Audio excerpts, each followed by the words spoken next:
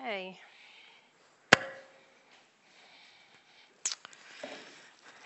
Good morning.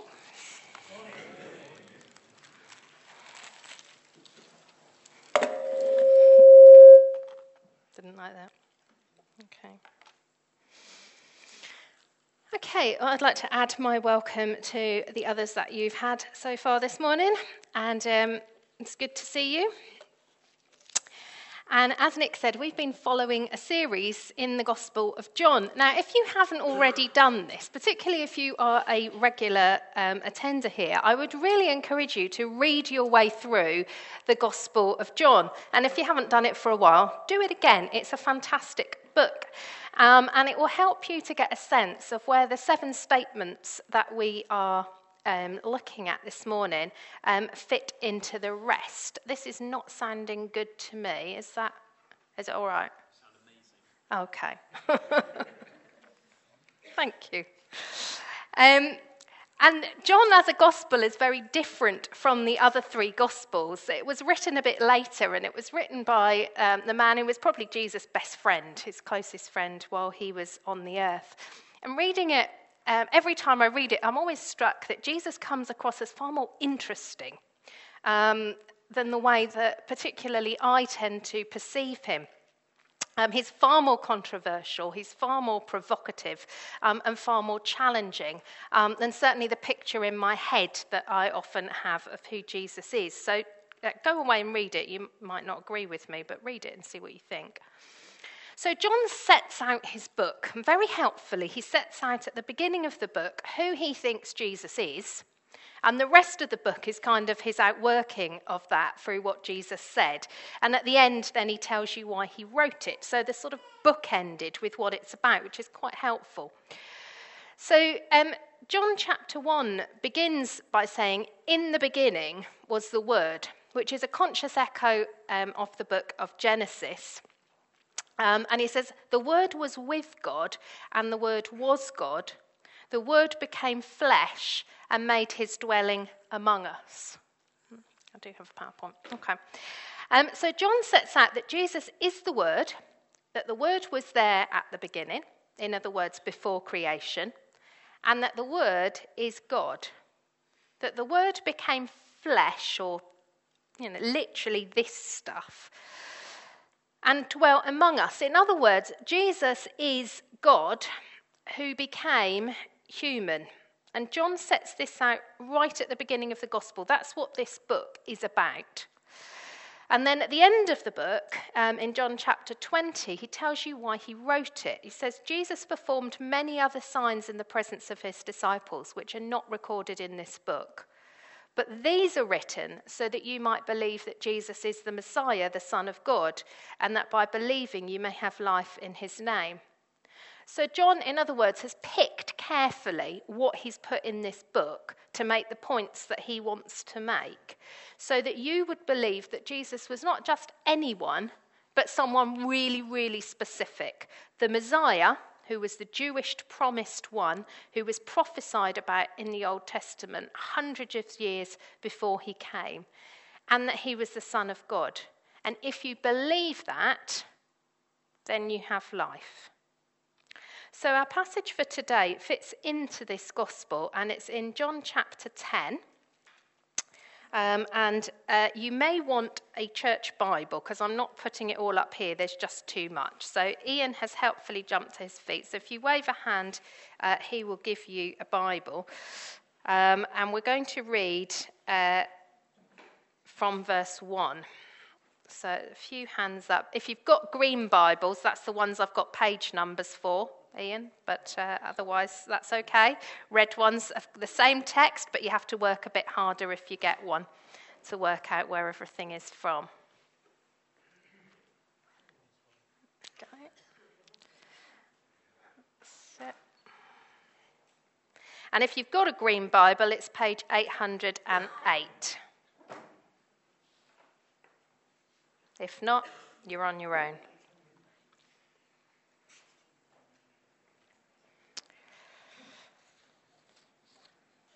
Father, as we open your word, I pray that you would speak to us through what's here. I pray that you would open this up to us this morning and that you would have something to say to each person here. Okay, so starting at verse 1. Very truly I tell you, Pharisees, anyone who doesn't enter the sheepfold by the gate, but who climbs in by some other way, is a thief and a robber. The one who enters by the gate is the shepherd of the sheep. The gatekeeper opens the gate for him, and the sheep listen to his voice. He calls his own sheep by name and leads them out. When he's brought them all his own, he goes on ahead of them, and his sheep follow him because they know his voice. So he's saying here that he's gone on ahead of us. He's not necessarily with us at the moment, but we can still follow him because we hear his voice. Verse 5, but they will never follow a stranger. In fact, they'll run away from him because they don't recognize a stranger's voice. Jesus used this figure of speech that the Pharisees did not understand what he was telling them. So if you're blank at the moment, you're not on your own. Therefore, Jesus said again, very truly I tell you, I'm the gate for the sheep. All who've gone before me are thieves and robbers, but the sheep have not listened to them. I am the gate. Whoever enters through me will be saved. They will come in and go out and find pasture. So Jesus says he's the gate, and whoever comes in through him will be saved. Now, I could preach a whole sermon on that, but I'm going to leave that there for whoever's preaching on I am the way, the truth, and the life. But this is a very clear link to that passage, which is coming up later in the series. Taster there, come back and hear more. Verse 10, the thief comes only to steal and kill and destroy. I've come that they may have life and have it to the full. I am the good shepherd. The good shepherd lays down his life for the sheep. The hired hand is not the shepherd and doesn't own the sheep. So when he sees the wolf coming, he abandons the sheep and runs away. Then the wolf attacks the flock and scatters it. The man runs away because he's a hired hand and cares nothing for the sheep. I am the good shepherd. I know my sheep, and my sheep know me, just as the Father knows me, and I know the Father, and I lay down my life for the sheep. I've other sheep that are not of the sheepfold. I must bring them also. They too will listen to my voice, and there shall be one flock and one shepherd. And Jesus in this passage is speaking to Jews, and they're the first flock. So the sheep who are not of this sheepfold, the people that he was talking to, that's us or anyone who's not a Jew. And we will be one flock with the Jewish believers. Verse 17, the reason my Father loves me is that I lay down my life, only to take it up again. No one takes it from me, but I lay it down of my own accord. I have the authority to lay it down and the authority to take it up again. This command I received from my Father. So Jesus wasn't on the cross when he was crucified. He wasn't on the cross and held there by the nails. And he wasn't on the cross because there was some mock shabby trial. He was there. No one took his life from him, the people who crucified him or the people who said he should be crucified. He gave his own life. It says here, he laid it down. He had the authority to do that. And then he had the authority to take it up again. Verse 19, the Jews who heard these words were again divided. You can understand why. Many of them said, he's demon-possessed and raving mad. Why listen to him? But others said, these are not the sayings of a man possessed by a demon. Can a demon open the eyes of the blind? Which was the miracle that had happened in chapter 9. Then came the feast of dedication at Jerusalem. And just as a side, that's Hanukkah. Jesus didn't celebrate Christmas, but he did apparently celebrate Hanukkah. It was winter and Jesus was at the temple courts walking in Solomon's colonnade. The Jews who were there gathered round him, saying, how long will you keep us in suspense? If you're the Messiah, tell us plainly. Jesus answered, I did tell you, but you did not believe. The works I do in my Father's name testify about me, but you do not believe because you are not my sheep. My sheep listen to my voice. I know them and they follow me. I give them eternal life and they shall never perish. No one will snatch them out of my hand. My Father who's given them to me is greater than all. No one can snatch them out of my Father's hand. I and the Father are one. Again, his Jewish opponents picked up stones to stone him, but Jesus said to them, "I've shown you many good works from the Father. For which of these do you stone me?" "We're not stoning you for any good work," they replied, "but for blasphemy, because you, a mere man, claim to be God." So we're going to look at three aspects of this passage. First of all, the sheep and the shepherd, then the good shepherd, and then I am the good shepherd. So we'll start with the sheep and the shepherd. Now, I like sheep. I really do. They are quite spectacularly stupid individually. Although, if you think about them collectively, you cannot mistreat sheep. They just die. So you can't intensively farm sheep. Because they need to be looked after. So perhaps they're not quite so stupid after all. But what sheep are notorious for is scattering. So if there's a hole in the fence of a field where you have sheep, they will find it and they will get out and they will go everywhere. And it takes someone who knows what they are doing to gather sheep up, even one, but certainly with more than one, to gather them up and put them back where they are supposed to be. Now, if you compare that to cows, I grew up in Devon. Now, I know a thing or two about cows.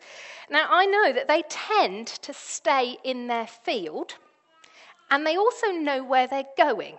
So when I was 13, one of my friends' parents had a milk farm, and we would go out, we would open the gate of the field onto the Devon lane and bring the cows in for milking. And the cows, it didn't take a 13-year-old, you just had to open the gate. Cows know where they're going, they walk down the lane, and they go to the milking parlour. No one in their right mind would have got us to move a single sheep along a Devon lane. It would have caused utter chaos. They scatter. But sheep know the voice of their shepherd, someone who knows how to look after them, and they would follow their voice. But they're not his sheep because they follow his voice. They follow his voice because they are his sheep. So if you've got, apparently, now I've no idea if this is true or not, but you read stuff, particularly Christian sermon preparation stuff, and it tells you things. So I'm just putting out there, I've no idea if this is true. But apparently, what used to happen was that there would be a number of sheep belonging to a number of people in a place. And the shepherds would start to speak and to call, and the sheep would go to the correct shepherd. And it's a really nice picture. Like I said, I don't know if it's true or not. But if it is, and it seems to be what's in view here, you don't become the shepherd and you don't own the sheep because when you call, the sheep go to you. The sheep go to you because you are the shepherd. And you are a sheep. Sorry, I've just gone on about how stupid they are, but you are a sheep. So am I. You are a sheep because he called you. And in verse 3, it tells you he called you by name. You are you. Excuse me. You are an individual. He knows you by name. You are not an anonymous member of the flock. You are important to him individually. You hear his voice and you follow him because you are a sheep. You are not a sheep because you hear his voice.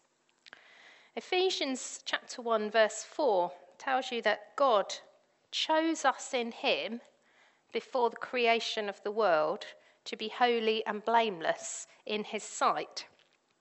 Now, I don't pretend to understand that, but it's what the Bible says. You are a sheep because he chose you to be a sheep. John 10 also says that you were a gift from the Father to the Son. In verse 29, it says, the Father has given them, the sheep, to me. Rather troublesome gift, I always think. Costly one as well, because Jesus had to lay down his life to get you, but he did it because he's the good shepherd. Now, if you are a sheep, you are always a sheep. You don't suddenly turn into a giraffe. Sheep who find a hole in the field and get out and walk down the lane don't turn into cows. They are all sheep.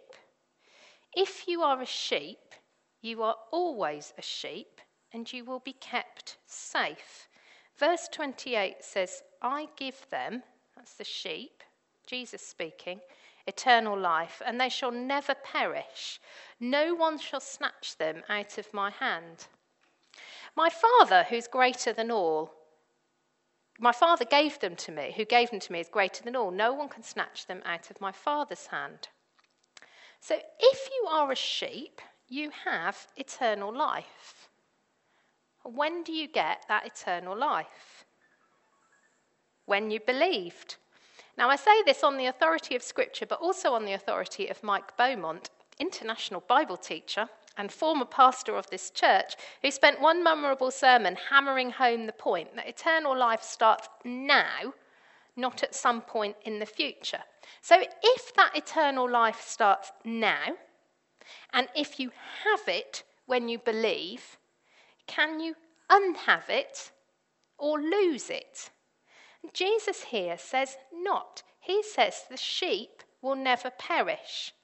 They may well scatter. Sheep are notorious for scattering, but they are still sheep.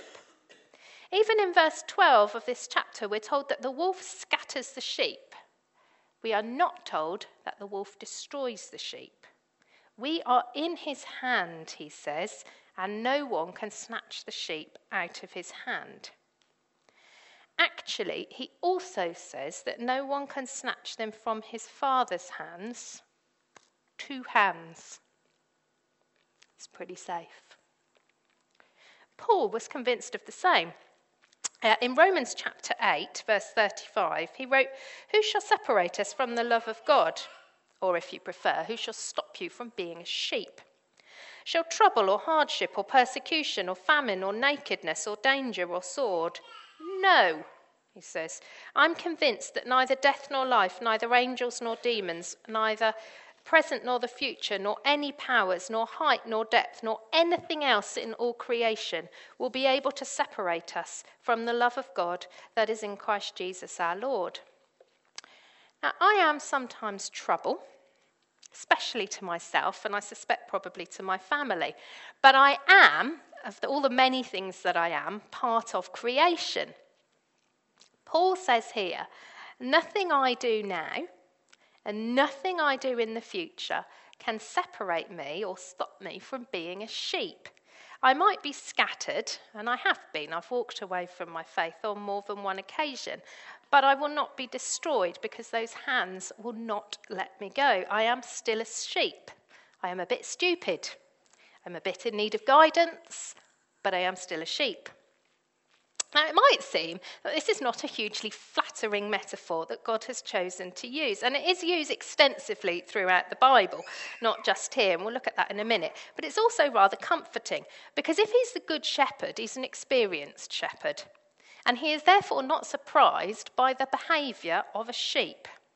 He laid down his life to give this daft sheep and these daft sheep life, not just a little bit of life, but in full, in abundance, eternal, can't be snatched away from us life. So, the Good Shepherd, second point. Moses was the first leader of the nation of Israel.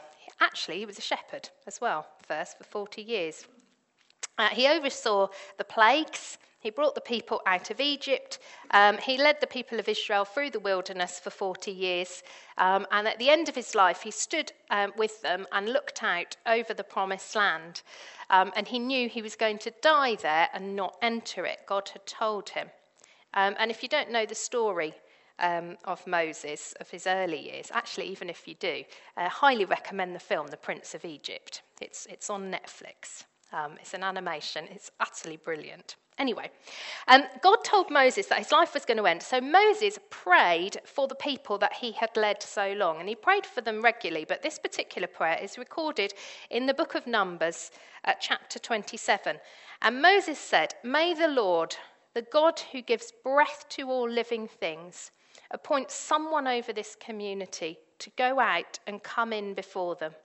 One who will lead them out and bring them in, so that the Lord's people will not be like sheep without a shepherd. Now, in some ways, this prayer was answered in the person of Joshua, who was his successor and who was an able leader. But the Bible tells us in verse 21 of the same chapter that it's at Joshua's command the people went out, and at his command they came in, which is not quite what Moses prayed. So it seems to be setting this up that Joshua wasn't actually entirely the answer to Moses' prayer. And Moses' prayer was not answered until the coming of Jesus, who was the answer or the fulfillment to this prophetic prayer. Now, I don't know how quickly you like your prayers answered. Just point out this one took over 1,000 years. So in laying claim to be the Good Shepherd, Jesus was laying claim to this prophetic prayer of Moses, but he was also making a deliberate contrast between himself and the not very good shepherds who had gone before him. The leaders of Israel, particularly the priests, were known as the shepherds of Israel, and they were to lead Israel in the ways of God, and they had frequently failed to do so. And God had condemned them for it in various passages in the Old Testament, but particularly in Ezekiel 34. Now, you might think that I'm taking you into some rather obscure bits of the Old Testament here, bits where even the pages of these rather well-thumbed church Bibles are looking pretty pristine. But these passages were very familiar to Jesus' original hearers, who were the Pharisees. They were the teachers of Israel, and they knew very clearly what Jesus was saying and what he was referring to. So we're going to turn now to Ezekiel 34, which, if you've got one of the green Bibles, is on page 648. The word of the Lord came to me, Son of man. Now, confusingly, that's Ezekiel that God is talking to, not Jesus, although Jesus does use it as a title of himself. Son of man, prophesy against the shepherds of Israel. Prophesy and say to them, this is what the sovereign Lord says. Woe to you, shepherds of Israel, who only take care of yourselves. Should not shepherds take care of the flock? You eat the curds, clothe yourselves with the wool, and slaughter the choice animals, but you do not take care of the flock. You've not strengthened the weak, or healed those who were ill, or bound up the injured. You've not brought back the strays, or searched for the lost. You've ruled them harshly and brutally. So they were scattered because there was no shepherd, and no one searched for them. Notice again that no one's surprised when these sheep scatter, but the good shepherd brings them back. Therefore, you shepherds, hear the word of the Lord. Skipping across to verse 10. I am against the shepherds and will hold them accountable for my flock. I will remove them from tending the flock. I will rescue the flock from their mouths. Keep your finger in that passage because we are going to come back to it. It's quite an indictment. Jesus, in calling himself the Good Shepherd and saying he will take care of the flock and search for the lost, is quite deliberately setting himself up as a contrast to these shepherds who have done no such thing. And don't forget, Jesus is talking to the Jewish leadership, those who at the time should have been the shepherds of Israel. And they were suitably provoked and suitably annoyed, as you can tell by what happens later. They try to kill him. So in this passage in John, he compares himself to two particular groups. Just back to John for a minute. He compares himself to the hired hand and to the thieves and the robbers. So thieves and the robbers come in to do harm deliberately. And the sheep, it says, don't listen to them. But the hired hands are there to care for the sheep. But they abandon the sheep when the wolf comes. They're not the shepherd and they don't own the sheep. And they get scared. And they ran off. And when I was preparing this, I felt that perhaps there were some here who had known some less than good shepherds and shepherding. Perhaps you've known people who were in a position where they should have taken care of you, but they didn't. Perhaps there have been people who should have strengthened us when we were weak, or looked after us when we were ill or injured, or brought us back when we were lost, but didn't. Or people who've been harsh and brutal, or taken from us but given no care in return, like the passage in Ezekiel talks about. Now, these might be people in your family, parents, for example, who've been less than ideal, or spouses. It might have been church or religious leaders whose behaviour falls short. And I wrote this a couple of weeks ago, and the events of this week make this come into focus a bit more. But don't forget, church leaders mostly are themselves sheep, and sheep are notoriously daft and woolly-headed. Sorry, Nick. But Jesus sets himself up as a contrast. He's the good shepherd. So where people we might have trusted previously have treated us badly, perhaps through their own fear or lack of wisdom, he's the good shepherd. He owns the sheep. He knows them, and he lays down his life for them. He's not going to run away out of fear. He promises that he will never leave us or forsake us. He's the good shepherd, and you can trust him to be good. And final point is, I am the good shepherd. And Nick spoke a few weeks ago about how all the I am statements of Jesus are a deliberate echo of the name of God revealed to Moses in the burning bush. He was called Jehovah or Yahweh, which means something like I am, or I am who I am. And this statement of Jesus is clearly one of those with that same echo of I am. But in saying I am the good shepherd, Jesus is making a further claim which was well understood by his original listeners and was what riled them so much.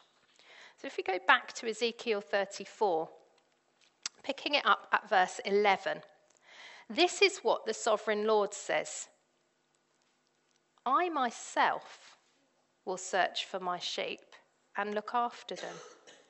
As a shepherd looks after his scattered flock when he is with them, so will I look after my sheep.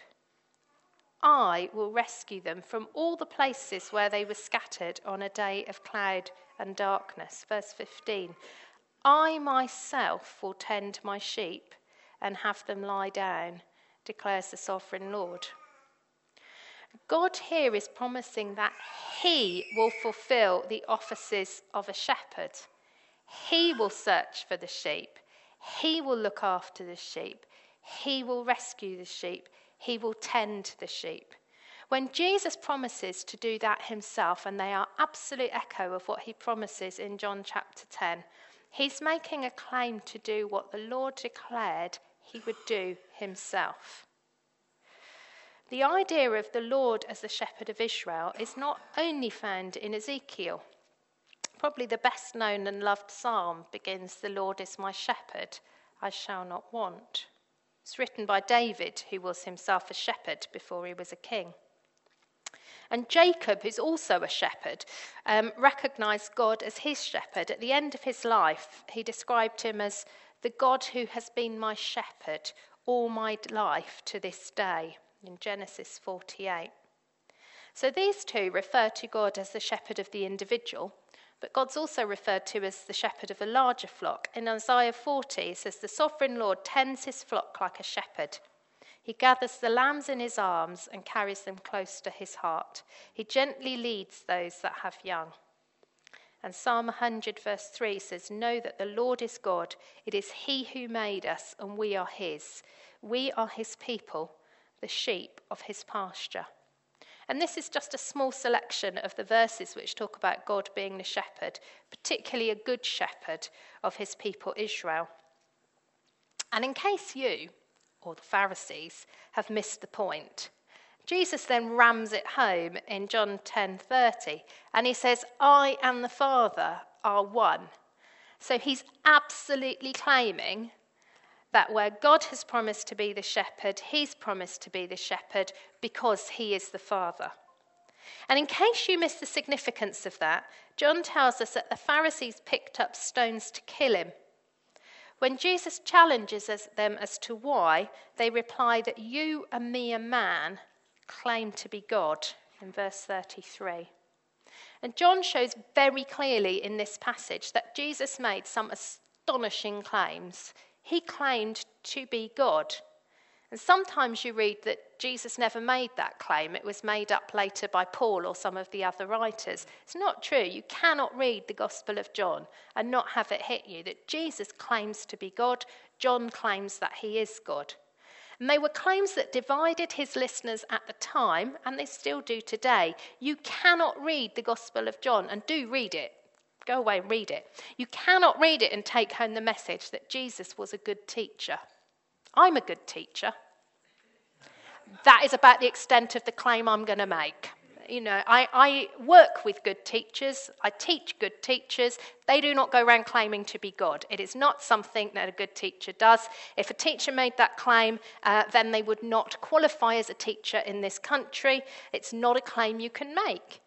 You cannot say, I'm God and I'm a good teacher, unless, we'll come to that in a minute.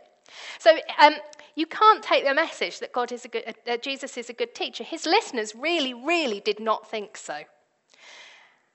They thought either that he was barking mad, and it tells you that in verse 20, or that he was an evil blasphemer, verse 30. There really are only four things that you can do with this claim. You can either dismiss them out of hand, you can say he's evil, you can say he's mad. The only other option is that he is who he says he is. He is the I am of the burning bush. He is one with the Father. He is the creator of heaven and earth. He is the one who was sent by the Father to die for the sheep and give them life in all its fullness. You cannot just dismiss him as someone with a few good ideas. They're not very good ideas unless he's telling the truth. So we've seen today that we are sheep with Jesus as our shepherd. And if we are his sheep, nothing can stop us from being sheep, even when we are scattered. We are held in his hands and in his Father's hands. And we've seen that he's the good shepherd. If we've known less than good shepherding in the past, we can come to him and trust that he will be good. And we've seen that Jesus is God, certainly that he claims to be God, that I am the good shepherd is the claim to some of the promises in the Old Testament, and that Jesus cannot be dismissed as a good teacher with some sensible advice. They're not claims they're claims that demand some response. And if you don't know him as your shepherd, if you don't know if you're a sheep, I would urge you to talk to one of the church leaders about how you can know him that way. So we're going to finish now, and I'm going to finish by praying over you Psalm 23, and then we're going to sing it together, remembering that we can trust him because he's the good shepherd and we are his sheep. Psalm 23 says, "The Lord is my shepherd, I shall not want. He makes me lie down in green pastures. He leads me beside quiet waters. He refreshes my soul. He guides me along the right paths for his name's sake. Even though I walk through the darkest valley, I will fear no evil, for you are with me. Your rod and staff, they comfort me. You prepare a table before me in the presence of my enemies. You anoint my head with oil. My cup overflows. Surely your goodness and love will follow me all the days of my life, and I will dwell in the house of the Lord forever." And I pray that you would know the truth of this psalm during this week, that you would know that you are a sheep with a good shepherd who you can trust and who has the power and authority to make good on what he promises. And we're going to sing a song in a minute. And if you've got kids in children's work, can I encourage you to go and collect them and bring them back while we are singing?